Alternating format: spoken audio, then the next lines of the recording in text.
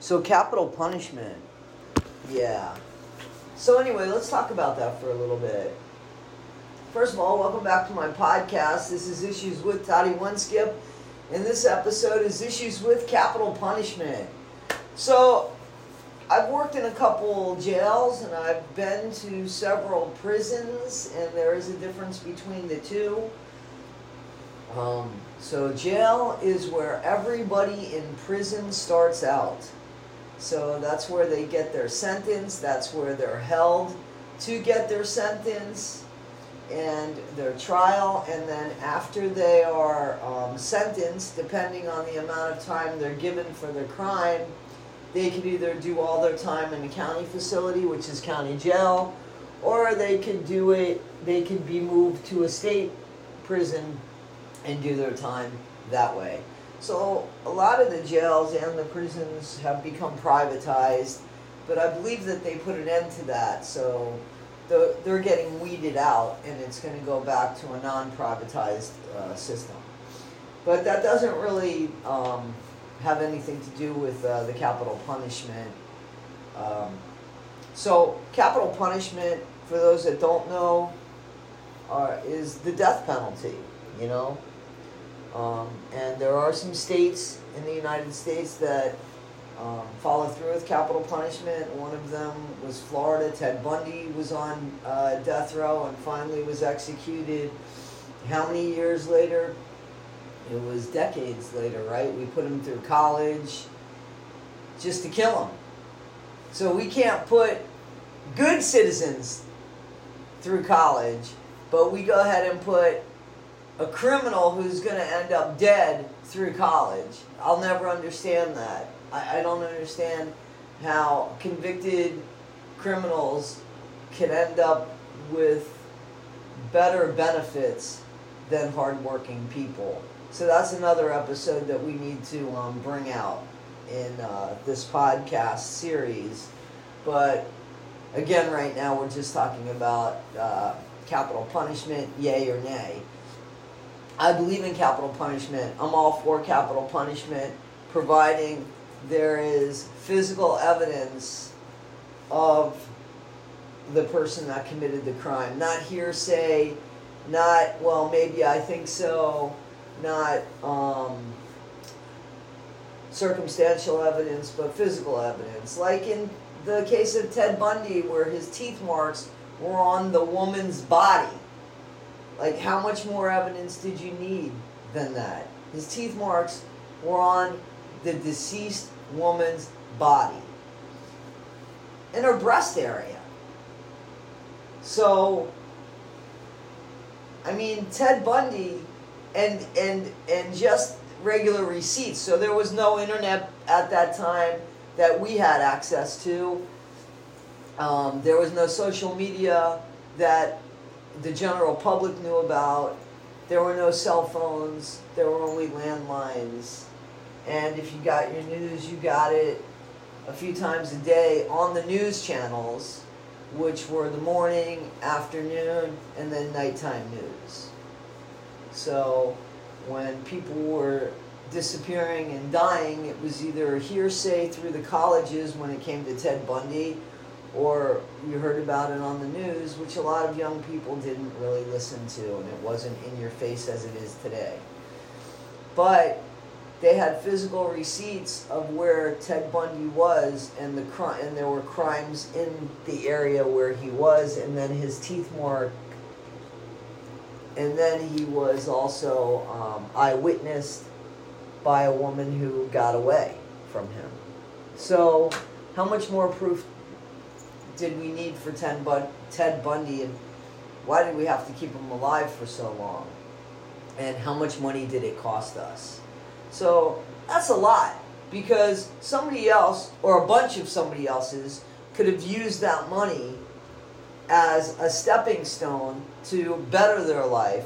Instead, we put a convicted rapist and murderer, serial killer, in college just to kill him later. So, do I believe in the death penalty? I do, but I don't believe in all this bullshit that comes before it. I know that there's appeals and such. Again, if there's physical evidence, I don't understand the appeals. I don't understand why it takes so long after the fact. I think that there are people that are born bad, and if you're not born with a conscience, I don't think you could be taught one. If you could go to sleep at night after murdering somebody or violating them, and you could go to sleep at night, I don't think you could be taught how to feel bad for that. That is something that you inherently feel. If you don't feel it, you might be broken. I don't believe that we could fix the broken that way.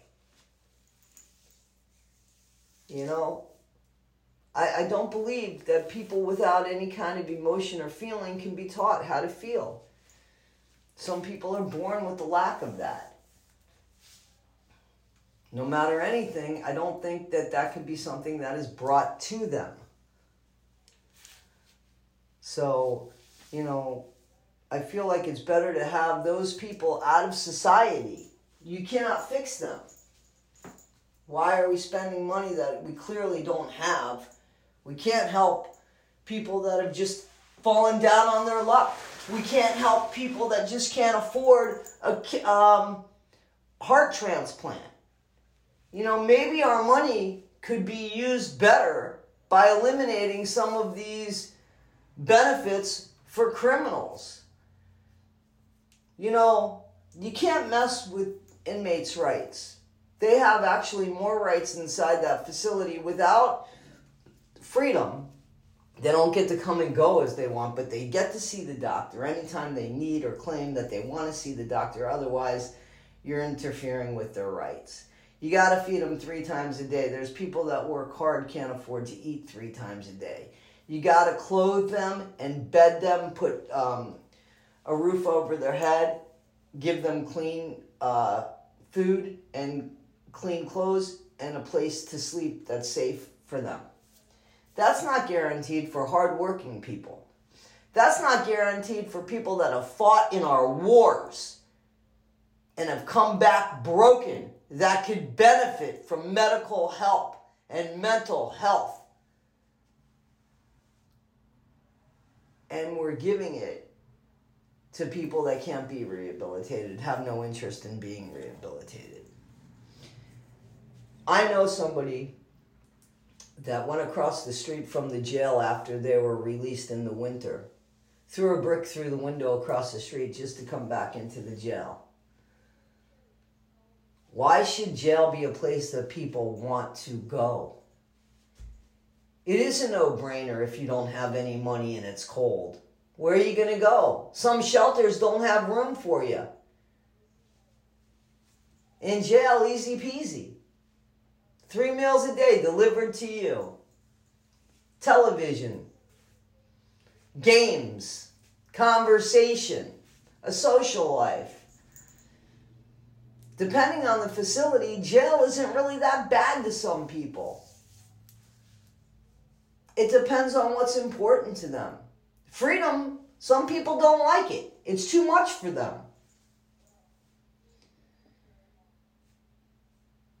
The jail system is all messed up in our country. But I think if we started by putting down the people that simply shouldn't live among other people because it's unsafe for the other people. If they're caught and they're convicted and they're caught, more than circumstantial evidence, again, more than hearsay, physical evidence. If they are proven to have committed a crime that violated somebody or took somebody's life, yes, I think that we should set the example.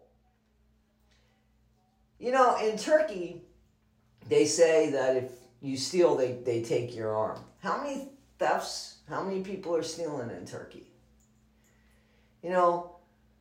I've heard inmates myself in the county jail talk about the place that I worked at being referred to as a Hilton, like a Hilton hotel. That's not punishment. And when people are doing lifetime sentences in these facilities, it's not so horrible. Everybody can adapt to anything. So these people that don't want to lose their freedom, and then they get a little bit of, they move to a different cell block, they make more friends. Their freedom now isn't what it used to be, their idea of freedom. Now their idea of freedom is just being able to walk out of their cell block and hook up with some people in the common area of the jail. And that's big freedom for them. You see how people adjust? So punishment changes. The punishment isn't so bad anymore because everybody adapts. But those people that can't be fixed, and those people that have committed horrible crimes, violent acts, and are definitely the ones that did it,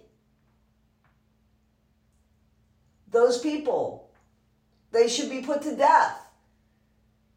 If the death penalty exists, let's use it.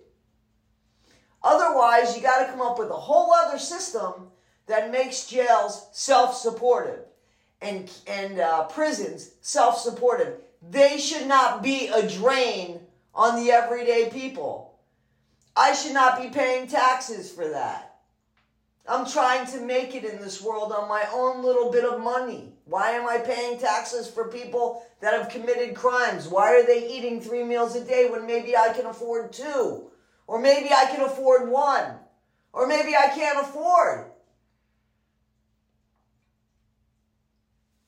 If we got rid of some of the jail population, which is the death row, and people doing lifelong sentences, why are we holding them up in jails indefinitely? I don't think that that's the answer. If it became very black and white, I think that a lot of the crimes in this country where people actually have the capacity to say this is right or this is wrong, I think that they would realize, oh, this is no joke anymore. If I get thrown in jail, there is no, I'm going to be doing time here. You know what I'm saying? Where I'm laying in bed getting 3 meals a day watching cable television. It's not going to be like that anymore. Or if I commit this crime, I'm going to be put to death. There is no, I'm going to be hanging out. Maybe it would change people's ideas who have the ability and the capacity to make that change. Right now, it doesn't seem so horrible. And once incarcerated and people adapt, it ain't so horrible. Every little new thing is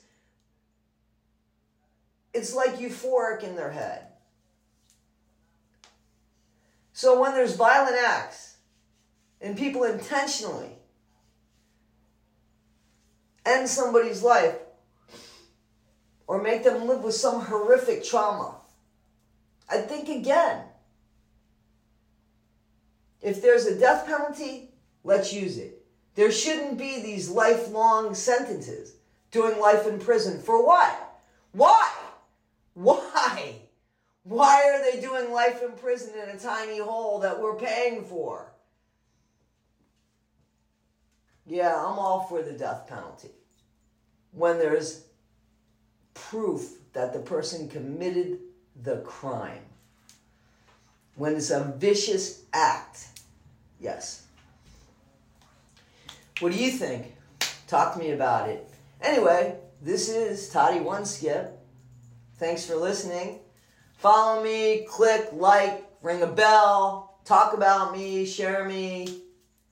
Thanks for making me part of your day. Until next time, this is Toddie One Skip.